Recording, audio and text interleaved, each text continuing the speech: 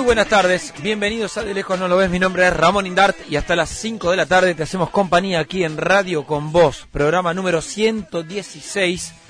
Vamos a ponerle mucha onda a un domingo donde estamos viviendo momentos muy difíciles en materia de pandemia. De entrada nomás, Miguel Fernández, uno de los históricos camarógrafos que trabajaba en América, falleció el miércoles por la noche. Y bueno, nada, estamos, un abrazo a la familia y estamos todos los días prácticamente contando muertos. Es muy, muy difícil. Por eso hay que meterle mucha onda, muchas pilas para renovar expectativas, para salir un poco de la depresión que seguramente le pasa a todos. Y está difícil, está más difícil que nunca, pero vamos arriba, dirían los uruguayos, vamos arriba vos. Bueno, hoy vamos a hablar de muchísimas cosas y con muchísimas personas, que eso es lo más lindo. Por ejemplo, vamos a contarte la historia de Paulo Londra, este cordobés que tiene 23 años, es uno de los músicos más importantes que tiene hoy, de los nuevos músicos que tiene la Argentina, y sin embargo, te vamos a contar por qué no puede sacar nuevas publicaciones con una periodista especializada en el tema que se llama Patito Festa, así la pueden seguir en las redes sociales. Vamos a hablar con una senadora del Frente de Todos, santafesina ella, María de los Ángeles Sacnún, Marilyn. Dicen que le dicen, vamos a preguntarle cuál es su apodo, así me han contado en la semana. Y también vamos a hablar de numeritos con el señor Facundo Zonati, que está conectado a lo lejos, pero cerca también. Facu, ¿cómo anda? Buenas tardes. Buenas tardes, Indar, ¿cómo le va? Bien, bien. ¿Qué me traes para hoy? ¿Cuál es el menú? Te traje la última estatización del Estado argentino. Es el unicornio industrial, Industrias Metalúrgicas Pescarmona, que pasa a manos del portafolio de empresas estatales por un salvataje que hizo muy sigiloso durante los últimos 9 o 10 meses, que se concretó la última semana poniendo $20 millones en esta empresa mendocina. A diferencia de Vicentín, una estatización acordada, digamos, es como que Pescarmona dijo, vengan, por favor, aquí está, siéntense, ¿no? Algo así, algo así. Ok. Así que te lo voy a contar en detalle. Vicentín es otro capítulo que pronto va a tener seguramente novedades. ¿Por qué? Pero porque hay interesados 3 actores del sector privado que parece que se van a quedar con la compañía, pero en los próximos días, en las próximas semanas. Bueno, pongamos la lupa también sobre eso. Lindo dato que acaba de tirar de arranque nomás. En unos minutos nos reencontramos entonces, Facu. Bueno, muchos temas y obviamente algunos audios que dejó la semana de aquí hasta las 5 de la tarde. Como siempre les digo, muchísimas gracias por estar del otro lado y bienvenidos. De lejos no lo ves, con Ramón Indart. Hasta las 5. Radio con Vos. 89.9. Somos radio. Somos vos.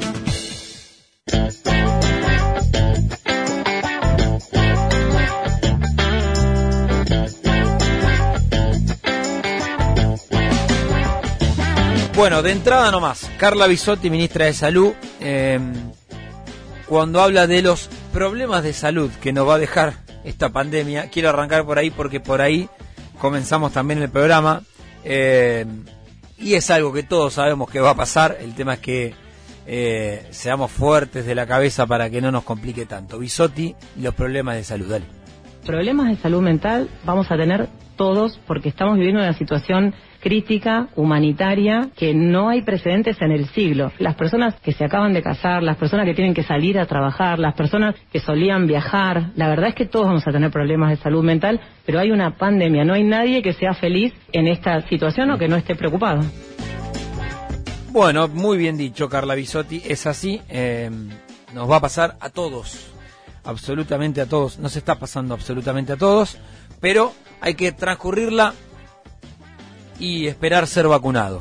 Se aceleró finalmente esta semana, esta vez sí. Hay que decir que las vacunas empezaron a llegar, por suerte, se demoró, pero empezaron a llegar. Yo creo, a mí me dijo el otro día un funcionario de la ciudad, me dice, mira, si todo marcha como está marchando ahora, vamos a cruzar los dedos, capaz que en septiembre, ¿por qué no pensar nosotros, también lo que tenemos de la franja de los 30, 40 años, con una vacuna? Septiembre, octubre, yo con llegar antes de diciembre estoy hecho, muchachos, la verdad que estoy hecho. Bueno, escuchemos a Bisotti también hablando de la obsesión Pfizer ese mega escándalo que todavía el gobierno no puede cerrar. Dale. Yo realmente necesito transmitirle, sobre todo a la población que está escuchando, que se tome cada vez que escucha una noticia 2 minutos para analizar esta situación, para entender la complejidad del tema, para entender que estamos viviendo una crisis sanitaria y que nadie puede hacer esto en este momento. Realmente es una situación grave y realmente no vamos a permitir que se juegue con esta prioridad que tiene el gobierno de Argentina en relación a la salud de la población. Siempre hemos dicho las dificultades, los problemas y las dificultades en el acceso. Esto que sucedió ayer es gravísimo, no puede volver a suceder y realmente tiene un impacto porque en el medio hay gente. Necesitamos pedirle a cada actor de los arcos políticos que bajen la tensión y que bajen la obsesión que tienen con Pfizer, porque Argentina quiere comprar la vacuna de Pfizer, Pfizer le quiere vender la vacuna a Argentina y estamos trabajando para eso. Casi con voz quebrada se la escuchaba a Bisotti, fue toda una semana muy intensa, pero acá hay que decirlo, es el director del fondo COVAX el que se mete, Santiago Cornejo, el que mete al gobierno en esto, porque habla del acuerdo con Pfizer y dice que cuando le preguntaron a la Argentina si querían acceder a esa vacuna, dice que la Argentina dijo que no. Pero al día siguiente, Cornejo le manda un correo electrónico a Bisotti señalándole que se había equivocado lo que había dicho, que no se dio cuenta de la magnitud de su frase. Y es más, hablando con Mariana Contartesi en A24, una gran nota que consiguió Mariana ese mismo día, él le termina reconociendo y fui víctima de una operación política. Se está jugando, pero bueno, al límite. Yo no creo que haya acá buenos y malos.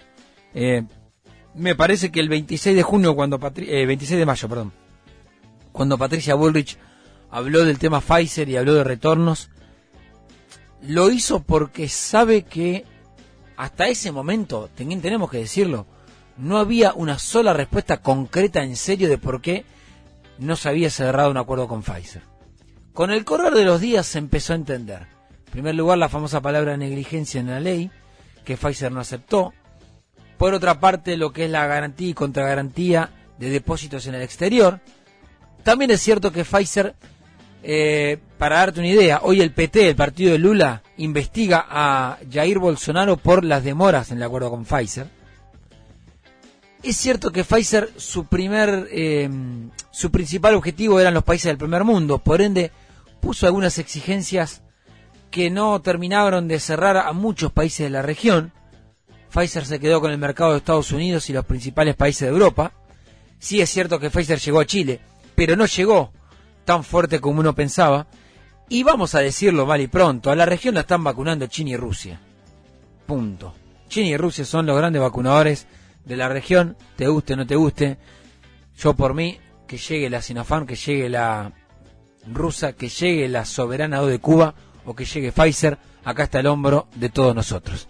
Vamos a escuchar un poquito de música y vamos a ir cambiando de tema. Dale, gracias.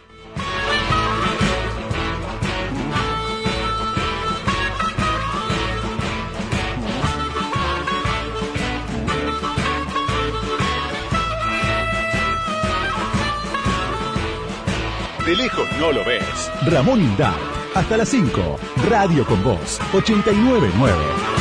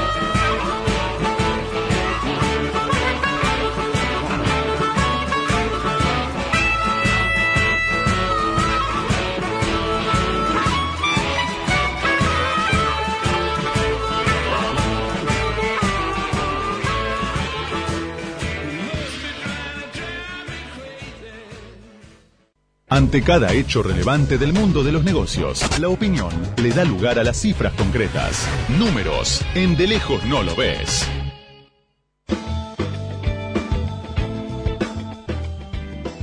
Industrias metalúrgicas Pesca Carmona. El ocaso y la resurrección es la pregunta del gran unicornio industrial argentino. Novedades muy fuertes sobre lo que muchos conocemos como IMSA, señor Facundo Sonati. Así es, Sindar. Fue muy sigiloso el gobierno en este caso, Sí. pero durante los últimos 9 meses, con Culfas a la cabeza, estuvo ahí negociando cómo rescatar a esta gran industria argentina, como bien decías, Industrias Metalúrgicas Pesca Carmona, una empresa mendocina de escala global que entró en situación de crisis hace ya 7 años y la pandemia fue el golpe de gracia final. Sí. Pero bueno, el gobierno salió a rescatarla y finalmente se quedó con la mayoría del paquete accionario. Es una estatización que en los medios casi no se habló en la última semana. Hubo algunos, obviamente, que seguimos el tema más de cerca, pero en general no tuvo la repercusión que, por ejemplo, en su momento desató Vicentín. ¿Y por hace qué? Exactamente un año atrás. Yo creo que, por un lado, porque justamente es una empresa que no tiene ese plafón social que sí tiene Vicentín, ubicada en Santa Fe, vinculada al campo. Tiene totalmente otro contexto. Y lo cierto es que también se mantuvo en un estricto bajo perfil, el trabajo fue muy fino el que hizo el gobierno y finalmente, de la mano también del gobierno de la provincia de Mendoza, pusieron $20 millones y se quedaron con el 84% del paquete accionario. Los acreedores con el 11% y el 5% es lo que retiene la familia fundadora, los Pesca Carmona. Bien. Historia que empezó mucho antes, Claro. obviamente. A ver, orientame primero brevemente. ¿De qué hablamos cuando hablamos de IMSA? ¿Qué es? IMSA es la empresa productora de generadores para la industria, tanto hidroeléctrica como eólica, en lo que tiene que ver con generación de energía. Hace las grandes turbinas hidroeléctricas. Bien. Si alguno visitó alguna vez Salto Grande o Yacyretá, tuvo la suerte de viajar, esas mega represas hidroeléctricas tienen turbinas para generar energía. ¿Quién produce las turbinas? IMSA. Bien. ¿Qué pasa también con IMSA? Es el gran productor de grúas en los puertos. Ustedes verán, incluso acá en el puerto de Buenos Aires, esas mega grúas, que son como monstruos de hierro gigante que mueven los contenedores para cargar los barcos. Eso también es producido por IMSA desde hace ya varias décadas. Y lo cierto es que era líder en la Argentina, era un gran proveedor global, con oficinas en el sudeste asiático, con presencia en Brasil, con presencia en Venezuela, con presencia en otros mercados, y esta enorme estructura, esta enorme empresa industrial, con muchos ingenieros argentinos, con mucho know-how bien argentino, quedó en falsa escuadra, digamos, cuando no pudo hacer frente a sus obligaciones financieras allá por septiembre del 2014. ¿Y qué significa que el Estado tome las riendas de una empresa de esta magnitud? ¿Qué puede llegar a cambiar? ¿Qué ves que puede pasar? A ver, lo que es, digamos, loable Sí. es que le da aire al grupo directivo, que Bien. sigue siendo el mismo que tiene la empresa desde que hizo, digamos, su primer acuerdo con los acreedores allá por el año 2017, porque contemos cómo fue, digamos, la película. En A 2014 ver. entra en cesación de pagos, no puede hacer frente a sus obligaciones financieras, básicamente porque ni Brasil ni Claro. Venezuela cumplen con el pago de los contratos que tenían con IMSA. IMSA se endeudó para expandirse internacionalmente, sobre todo en Brasil, también proveyendo de turbinas a la mayor represa hidroeléctrica de Venezuela, y los dos gobiernos, el de Brasil y el de Venezuela, incumplen con esos Qué pagos, bárbaro. y entonces A ver, entra en una situación crítica. Te hago un paréntesis ahí, te sumo un dato, ¿no? Juan Carlos Fernández, que es el CEO de la empresa, que habló con Infobae en la semana, y marcando esto que vos decís, le preguntaron por lo que había pasado en 2014, y dice: sobrevivimos así desde el 2014 sin financiamiento, desde el colapso de la firma en Brasil. Claro. Ellos habían construido 2 plantas para hacer generadores de energía eólica en el norte de Brasil, habían construido el mayor parque eólico de América Latina. Todo esto una empresa argentina. En parte porque en la Argentina no ganaban las licitaciones. Entonces, el propio Pescarmona, en una entrevista con Fontevecchia en 2018, le confesó que como empresa argentina no recibían contratos en la Argentina, entonces no le quedó otra que salir a buscar contratos al exterior, y de hecho mandó a sus 2 hijos varones a vivir a San Pablo. O sea, una gran empresa en el sentido de salir a buscar nuevos mercados, y de hecho tiene también oficinas en Malasia, en el sudeste asiático. Pero más allá de eso, estos contratos se incumplieron por distintas razones. IMSA no logró de hacer frente a esa situación porque estaba muy apalancado, muy endeudado para hacer o para lograr esa expansión internacional. Viene la crisis, 2017 logra acordar con los acreedores cederle el 65% de la empresa. Imagínense una empresa con 110 años en manos de la familia, tener que decir, bueno, ya no somos los que controlamos el negocio, le ceden a los acreedores el 65% de la empresa. Pero Argentina y pasaron cosas, 2018, devaluación, FMI, crisis, tampoco pudo remontar la situación el nuevo grupo acreedor que se hizo cargo de la empresa con el nuevo directivo, digamos, con el grupo directivo que tomó la empresa en ese momento, y 2020 con pandemia. Ahora, golpe de gracia, aparece el gobierno argentino para salvar lo que es sobre todo la sapiencia argentina. Estamos hablando de que una empresa con 700 empleados y una enorme planta industrial en Mendoza tiene 250 ingenieros, tiene décadas de desarrollos, de tecnología, que obviamente sería una gran pérdida que eso quede en la nada. Pero entonces ahora gana un tiempo para seguir adelante. Te agrego un dato político y te hago una pregunta. El dato político, cuando decidimos hacer este informe, le escribí a algunos exfuncionarios del kirchnerismo con este textual, medio chicaneándolos. Les preguntaba, Enrique Pescarmona fue el que en la causa Cuadernos dijo: fui objeto de una extorsión y coacción por parte del arquitecto Devido y de la presidenta Cristina, y creo que tuve que actuar en necesidad para salvar 3.000 puestos en la Argentina. Esto fue lo mismo que me hicieron en el secuestro. Tuve que pagar porque si no me mataban, le dijo al juez Claudio Bonadío. Ese textual yo se lo mandaba a los funcionarios para decirles cómo cambió la cosa. Y la verdad que recibí respuestas del tipo, hay que salvar una empresa, como diciendo, bueno, eso pasó, esto es otra cuestión.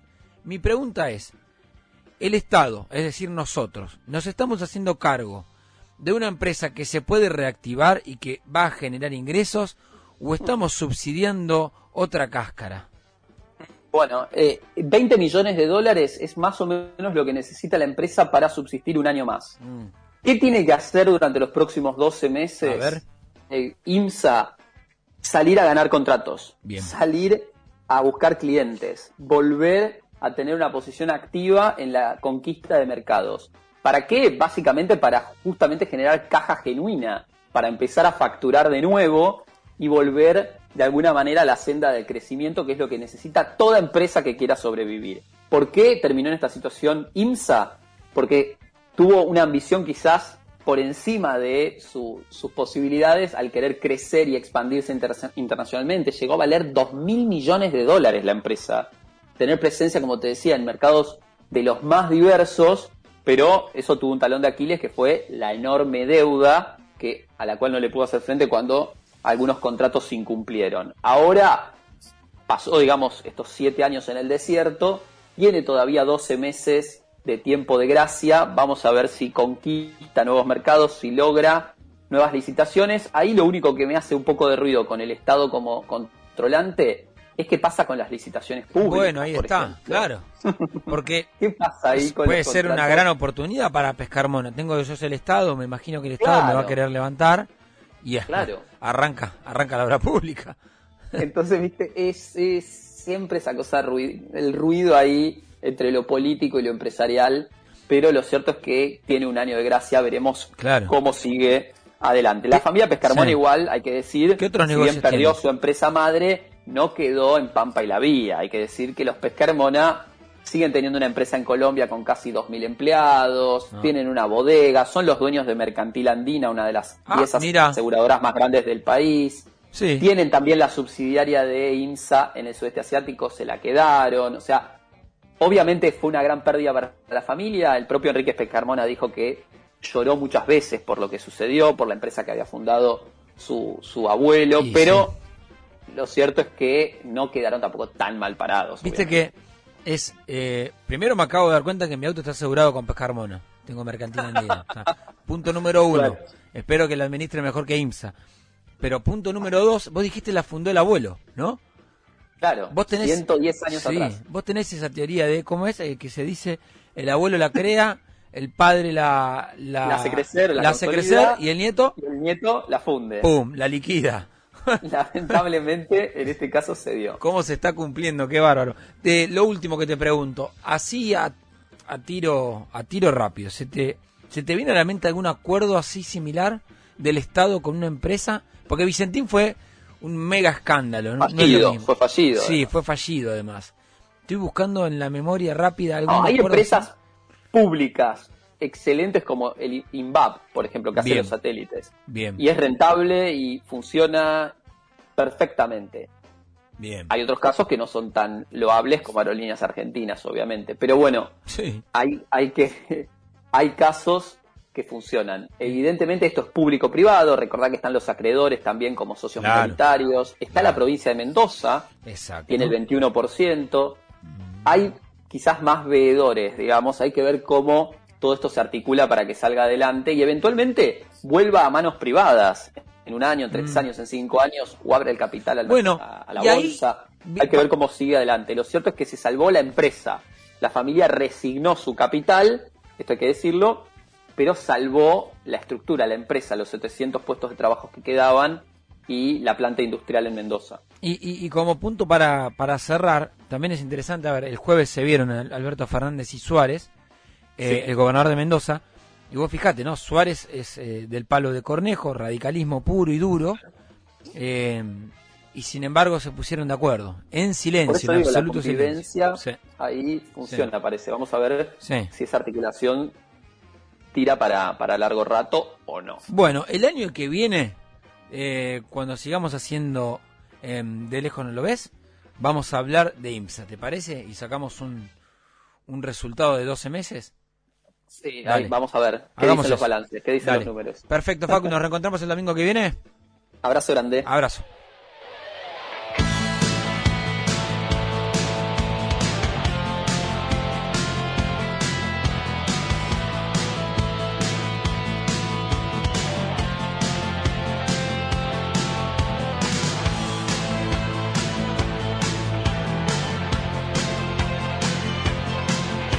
De lejos no lo ves. Ramón Indart, hasta las 5. Radio con Voz, 89.9. Status seekers, I never cared. Once I found out they never dared to seize the world and shake it upside down. And every stinking bum should wear a crown. Saying I cry for love till all the plates are broken.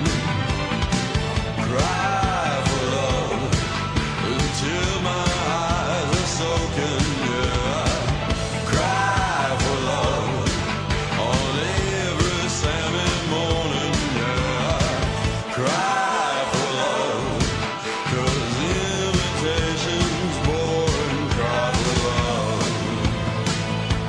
Cry for love. Cry for love.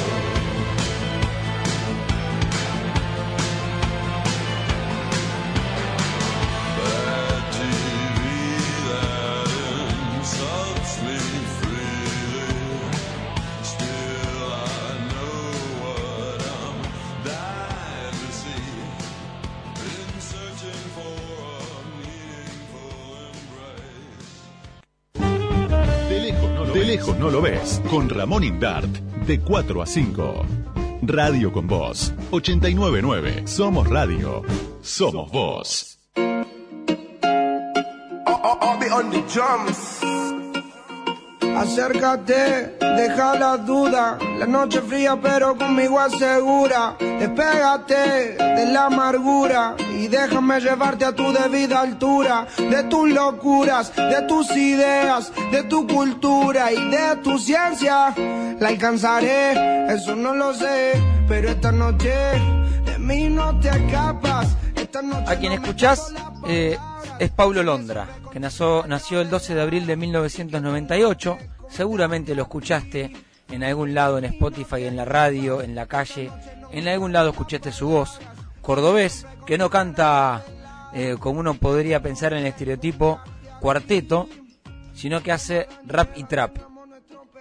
Bueno, Paulo Londra hoy no puede publicar música, o no quiere, porque básicamente tiene un problema contractual que es una historia tremenda de un chico que hoy solo tiene 23 años y llegó a lo más alto. Seguramente va a volver cuando pueda hacer música, y hoy está, como dice el hashtag, preso, Free Paulo. Es uno de los virales de esta semana y que me hizo volver a la historia de este cordobés que, si bien es muy pibe, muchos escuchamos y muchos admiramos todo lo que hace. Vamos a hablar con Patito Festa. Es una periodista especializada en música en Filonews. Hizo un informe esta semana que resume muy bien lo que vivió Paulo Londra y gentilmente nos atiende. Patito, buenas tardes, ¿cómo andás? Hola Ramón, buenas tardes, un gusto saludarte. Igualmente. Bueno, vamos por el principio. ¿Dónde arrancó y qué pasó con Paulo Londra? Bueno, como vos bien decías, Paulo Londra es un chico de Córdoba que ahora tiene 23 años y que prácticamente está preso del contrato que hizo alguna vez con el sello discográfico del que ahora está buscando separarse. Sí. Haciendo un resumencito. Sí. Arranca a los 13 años haciendo batallas de freestyle, después ya empieza a competir en batallas de más renombre como el Quinto Escalón y termina ganando a Cara de Perro So, que es una competencia que le da muchísimo renombre en toda la escena. Sí. Justo cuando gana esa competencia en 2017, saca su primer tema, que se llama Relax, y se mete más en la música y abandona las batallas. Bien.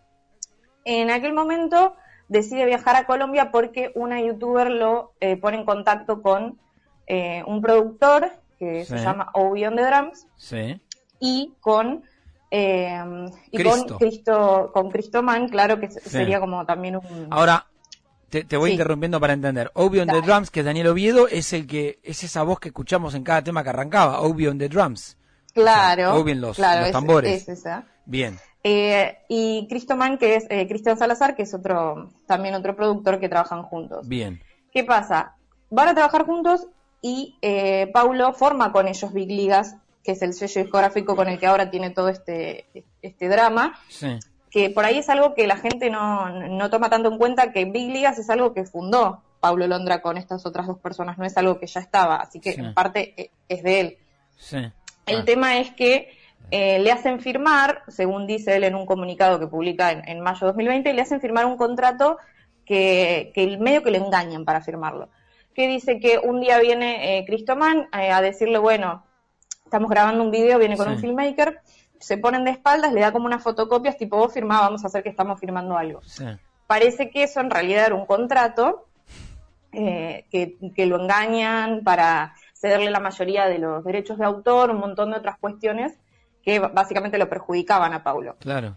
Y ahí empieza a escalar la cosa, digamos. Arranca, él cuando dice esto, me hacen poner de espaldas como si fuera un video que están subiendo para redes. Él firma algo pensando que es una cuestión de fotocopias de mentira, y al otro día le dicen, lo que firmaste es un contrato y tenemos tu imagen directamente. Claro, es terrible. Justamente como vos decís, al otro día le dicen, bueno, vamos a tener una charla con los abogados por lo que firmaste ayer. Claro. ¿Cómo lo que firmé ayer? Dice Paulo que ahí viene Daniel Oviedo, Obi on the Drums, y le dice, tranquilo, esto se puede revisar, no pasa nada, podemos volver para atrás. Qué bárbaro. La cosa es que es mentira. Sí. Tienen al otro día una videollamada con los abogados, que básicamente es un contrato súper complicado, que dice que hasta para un abogado está difícil de entender. Pero bueno, como no quería decepcionar a nadie, acepta y dice, bueno, seguimos para adelante. Bien. ¿Qué pasa? Después llega un gran boom con Adán y Eva, que es un tema que la rompe, y les dicen, Obion de Drums y Cristoman le dicen, mejor que firmemos con una major, con Warner, Sí. pero a él ya le molesta la idea porque él quería, cuando formó Big Ligas, la idea era hacer un sello independiente, entonces ya ahí le choca Esto con que la idea estamos de bien. cómo había surgido. Patito, esto que estamos escuchando atrás, este es Adán y Eva, este fue uno de los mayores hitazos del chico, ¿no? A ver. Estos fugitivos se han amado, como Adán y Eva tengamos nuestro pecado, como dos ladrones un secreto bien guardado, un camino y un destino asegurado, donde estos fugitivos se han amado. Tú vives con otro, ellos medio solas, a mí no me quieren, él no te valora, él no te saluda ni te dice hola, y a mí no me hablan a ninguna hora. Y él llega a cantar hasta con Ed Sheeran. Sí, así es, o sea, imagínate hasta dónde se va. Justamente también con el tema con Ed Sheeran, ahí también se arma lío porque le hacen dar derechos de autor a Obion de Drums y Cristoman que no habían hecho ni el beat ni la letra, o sea, había problema básicamente con todo. Sí. Y esto es básicamente la base de todo lo que se sabía desde el año pasado, porque esto es todo lo que cuenta Paulo en un comunicado que saca en mayo de 2020, o sea, ya pasó un año de esto. Una sola vez Pero, él habló sí, de los productores en una entrevista. Escuchémoslo brevemente a Pablo Londra y seguimos, dale. En el mundo de la música y de todos te encontrás con decepción, ya sea con no sé, con quien pensaste que era tu manager, con quien pensaste que era tu productor. Bien, ¿y qué pasó esta semana, Patito? Estamos hablando con Patito Festa, periodista especializada en música de Filo News. ¿Qué pasó esta semana cuando de golpe todos veíamos en Twitter el hashtag que era Free Paulo? ¿Qué pasó esta semana? Bueno, desde la cuenta oficial de Twitter de Big Ligas, Sí. arrancan diciendo, a todos nosotros nos dijeron que en Argentina nadie iba a querer trabajar con nosotros, pero mira que ahora todo el mundo trabaja con nosotros. Entonces empieza a nombrar a Tini, a María Becerra, a Kea, a Nicky Nicole, y hasta nombra a Gardel. Dice, como van las cosas, temita hasta con Gardel si estuviera vivo, tiran desde el Twitter de Big Ligas. Sí. ¿Qué pasa? A esto, Nicky Nicole tuitea y dice, por favor, no me involucren en este tipo de publicaciones, porque yo lo único que quiero es que Paulo vuelva a sacar música. Lo que se sabe es que Nicky Nicole sí había grabado en su momento con Big Ligas, pero cuando se entera de todo este conflicto, da de baja ese material, por lo que, o sea, no es mentira lo que dijeron ellos, pero ella dio de baja ese material, Claro. así que ya está. Claro. O sea, Y ahí empieza, sí. Dale.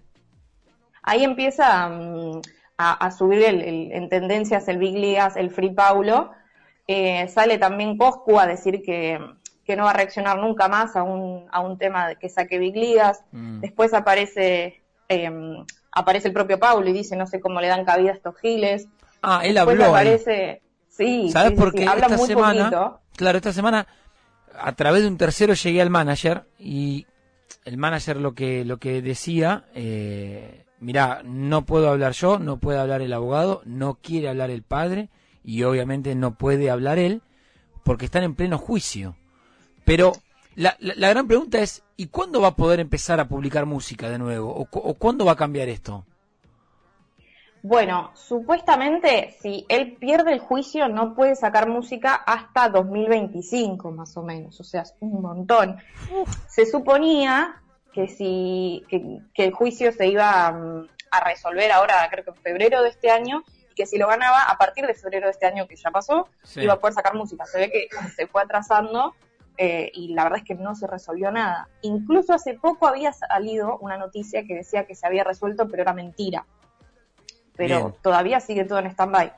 Bueno, será cuestión de esperar entonces. Pablo Londra y esta situación que ojalá podamos empezar a escuchar de nuevo su música. Esa es la verdad. Queríamos entrar en esta historia para entender por qué no se escuchaban más temas de Pablo Londra y acá Patito Festa nos dio toda la información. Estuvo muy bueno el informe que hiciste en Filo News, muy bueno. Ah, muchísimas gracias. Muy bueno, Sí, muy había bien editado. Está bárbaro. Había que salir a explicar un poquito, eran muchos nombres y muchas Sí, cosas. sí, pero ahí había laburo de edición y estuvo muy bien planteado el guión, así que nada, está buenísimo. Seguiremos viendo muchísimas gracias. los informes que hagas. Gracias, Patito. Dale, muchísimas gracias. Gracias a vos. Un beso, hasta luego. Qué mal por mí, que haga frío acá afuera y tú hoy no quieras salir.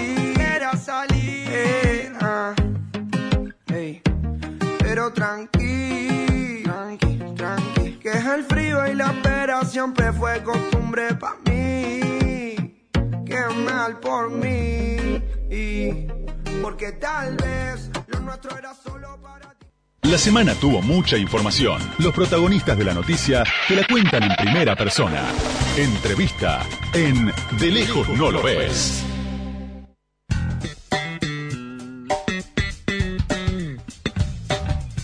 Y si bien en el Senado de la Nación los principales títulos y todas las miradas apuntan a la vicepresidenta Cristina Fernández de Kirchner, dentro del Senado hay una legisladora santafesina por el Frente de Todos que hace un trabajo silencioso pero bastante efectivo desde que asumió Alberto Fernández. Se llama María de los Ángeles Agnún y está en comunicación con nosotros. María de los Ángeles, buenas tardes. Ramón Indar te saluda. ¿Cómo va?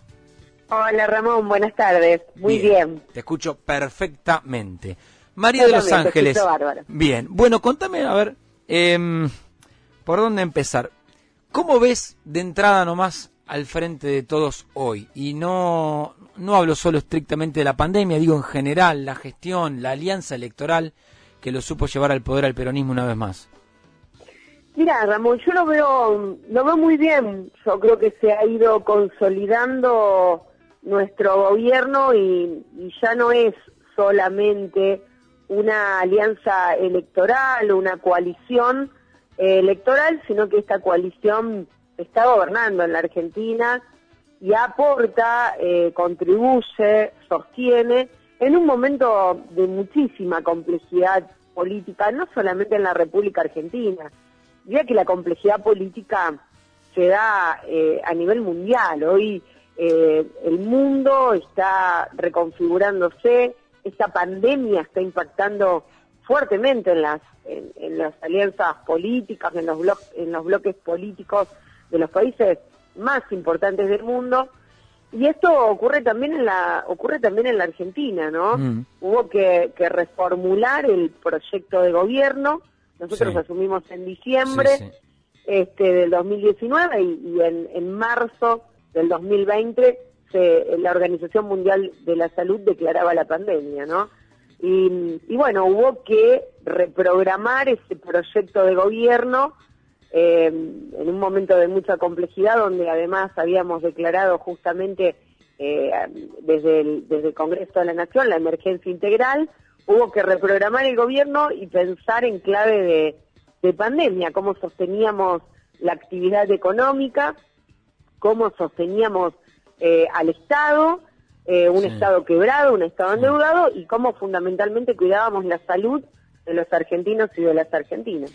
Y si vos me tuvieras que decir, mira, acá no le encontramos la vuelta, digamos, más allá de esto de sostener el Estado, sostener la economía, lo más que se pueda, porque es cierto que no hay plata. Me contaban hace unas semanas en Francia, el gobierno francés pone 11.000 millones de euros para sostener la economía, por mes, 11.000. Entonces, la situación es completamente diferente a la Argentina. Pero cuando vos ves este año transcurrido en el medio de la pandemia, ¿qué crees que se tendría que haber hecho y faltó y no se hizo? Bueno, la verdad es que yo creo que nosotros como coalición de gobierno en muchos casos estamos errando en entrar en las discusiones que propone la oposición. A mí me parece que nosotros hemos sobrevaluado algunas discusiones que realmente son implantadas, que incluso no son discusiones que se estén dando en todo el interior del país, o en muchos casos se dan justamente porque se construye, se constituye este andamiaje político que muchas veces llega desde Buenos Aires al interior de nuestras provincias. Para darte un ejemplo, la discusión de la presencialidad en el ámbito educativo, a mí sinceramente me parece una discusión menor. No me parece que hoy sea la centralidad política en la República Argentina. ¿Por qué?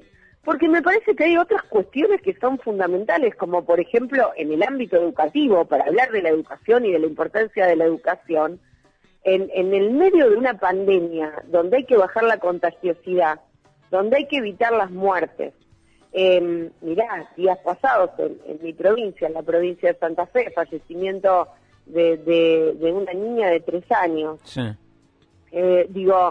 Me parece que la presencialidad hoy no es la discusión más importante, que uno tiene la centralidad en la discusión en materia, por ejemplo, educativa. Sí. Discutamos la educación, discutamos el presupuesto en materia educativa, discutamos las condiciones en las que trabajan los docentes, discutamos si todos los niños y las niñas, los jóvenes, los adolescentes tienen acceso a la conectividad. Pongamos el énfasis de la discusión política en la conectividad, porque la verdad es que tenemos que pensar en la pandemia y tenemos que pensar también en la pospandemia. Pero acá hace semanas que en la República Argentina se discute presencialidad sí o no, como si fuera la centralidad de los problemas que atraviesa el país, y me parece que son otros los grandes debates que hay que dar en la Argentina. Me parece demasiado mediocre subirse al tren de una discusión armada por Rodríguez Larreta e instalada en el marco del lanzamiento de una campaña electoral. ¿Y por qué crees que hay que la oposición, en esta teoría que vos planteás, te gana la agenda? ¿Qué le falta a ustedes para recuperar la centralidad de esa agenda? Y a mí me parece que nosotros, en lugar de ser parte o ser funcionales a esas discusiones, más allá de que obviamente hay que darlas, son discusiones que se plantean en el ámbito de la democracia y en el ámbito de la política, tenemos que comenzar a dar las grandes discusiones del país. Y las grandes discusiones del país, para mí, tienen que ver con construir un gran proyecto nacional, proponer el despegue de la República Argentina e inaugurar la pospandemia, pese a que estamos en medio de la segunda ola de contagio. Sí. Es el gobierno nacional el que tiene que inaugurar el debate sobre la pospandemia, porque yo creo que la pospandemia seguramente tiene que ver también con convivir con el coletazo de la pandemia. Va a ser terrible, también. Y es claro que es terrible, pero esta es la gran discusión política que nosotros tenemos que instalar, que tenemos que dar, y que además afecta la vida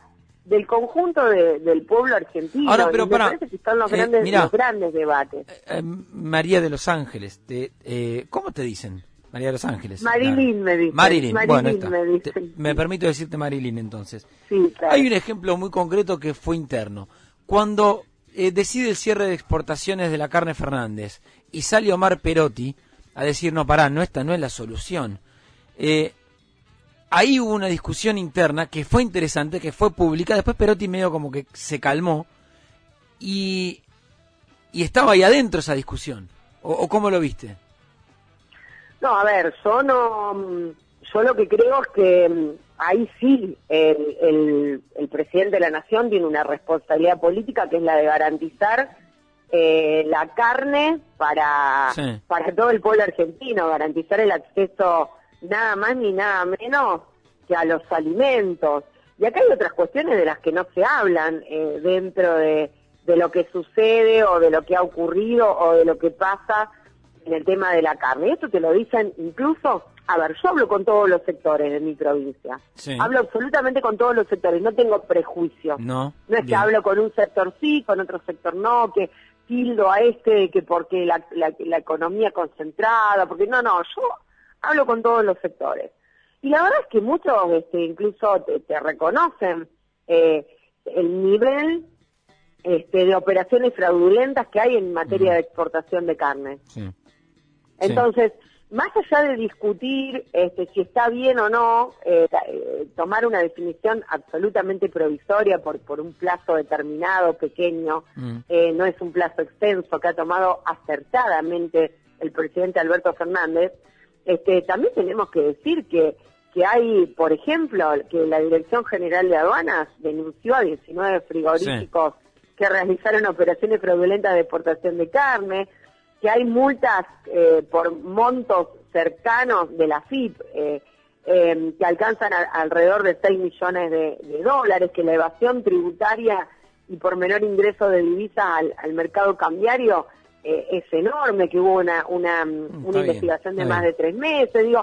Entonces vamos a poner todas estas cosas también sobre la mesa, porque esto le sustrae recursos al Estado, aumenta el precio de la carne, que forma parte de la cultura alimentaria argentina. Nosotros somos un país que consume carne, que requiere de la carne para el consumo interno. Entonces, a mí realmente me parece que este es un momento en el que hay que contribuir con el gobierno nacional. Por supuesto que también tenemos que preservar los puestos de trabajo, por supuesto que también tenemos que preservar la actividad exportadora, porque esto impacta directamente en la economía argentina, pero también tenemos que tener en claro que nuestra prioridad es garantizar la carne, el pan, la leche en la mesa de los argentinos y de las argentinas. Qué difícil está frenar la inflación, ¿eh?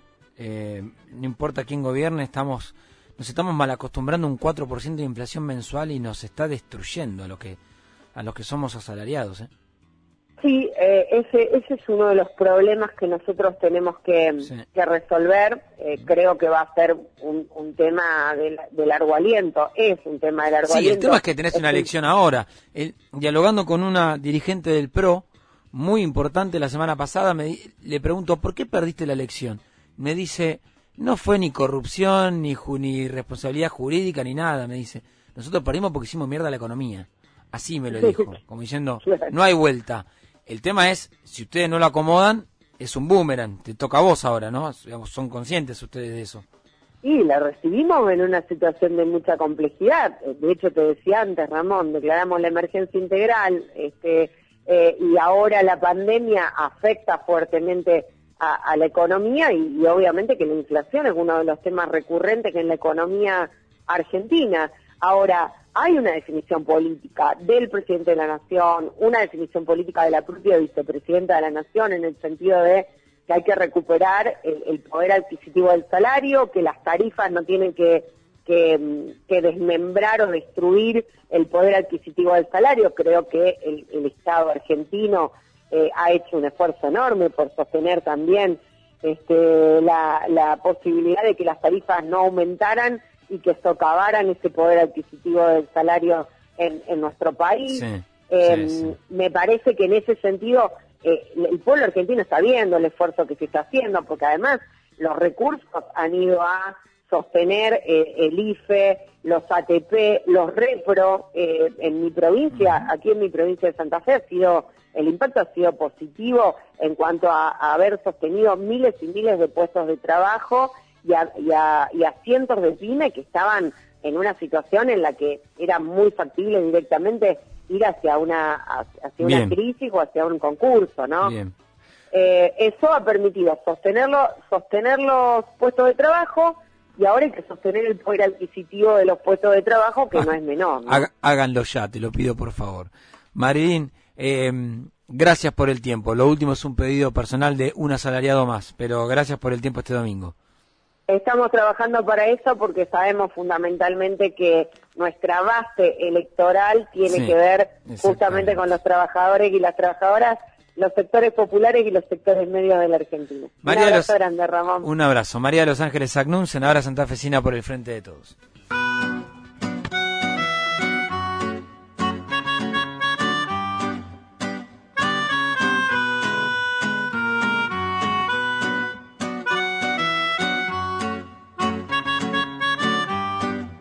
De lejos no lo ves. Ramón Indart. Posta pensaste que no habría más dolor, que en el viaje no habría más frustración. Inocencia del que no quiere despertar, a la ciencia del todo puede fallar. Hasta el ser más cercano se olvida de las manos que le diste cuando iba a caer. Total, que saben ellos de la soga hasta el cuello, nada saben, ¿qué van a saber?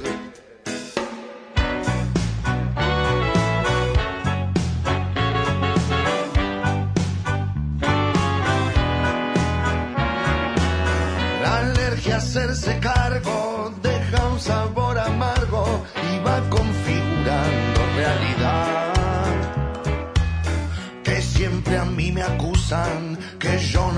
pongo excusas, no paranoiqueo de verdad. El mundo en contra tuyo es sal. Para tu orgullo de animal, que instintivamente transas, no fui yo, no fui yo, nunca no fui yo, no era yo, nunca no fui yo, no fui yo, o no.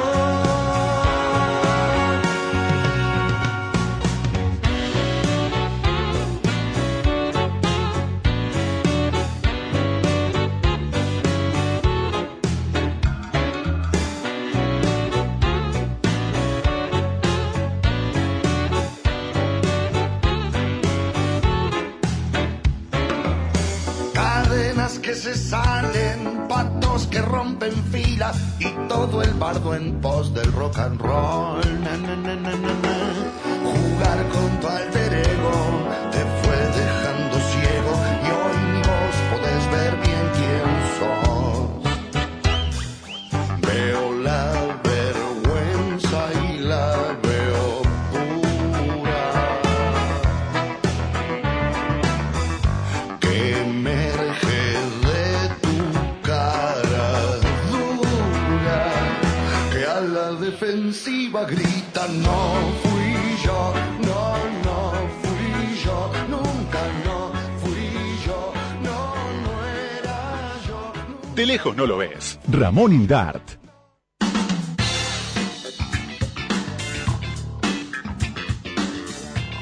Momento de agradecimientos para reencontrarnos el domingo que viene. En la operación técnica Lucas Rodríguez Perea y Carlos Rodríguez. En la locución Mariela Boschi.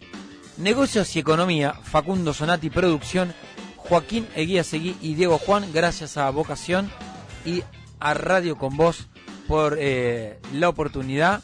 Programa número 116. Lo dije al comienzo, pero lo vuelvo a decir ahora porque me gusta saber que De lejos no lo ves ha llegado tan lejos. Nos reencontramos el domingo que viene. Me pueden seguir en Instagram, @Rindart, Rindart, donde todos los miércoles hacemos un vivo resumiendo noticias y contando algunas historias también.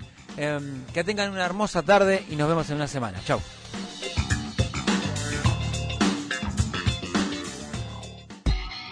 Fue una producción de Vocación.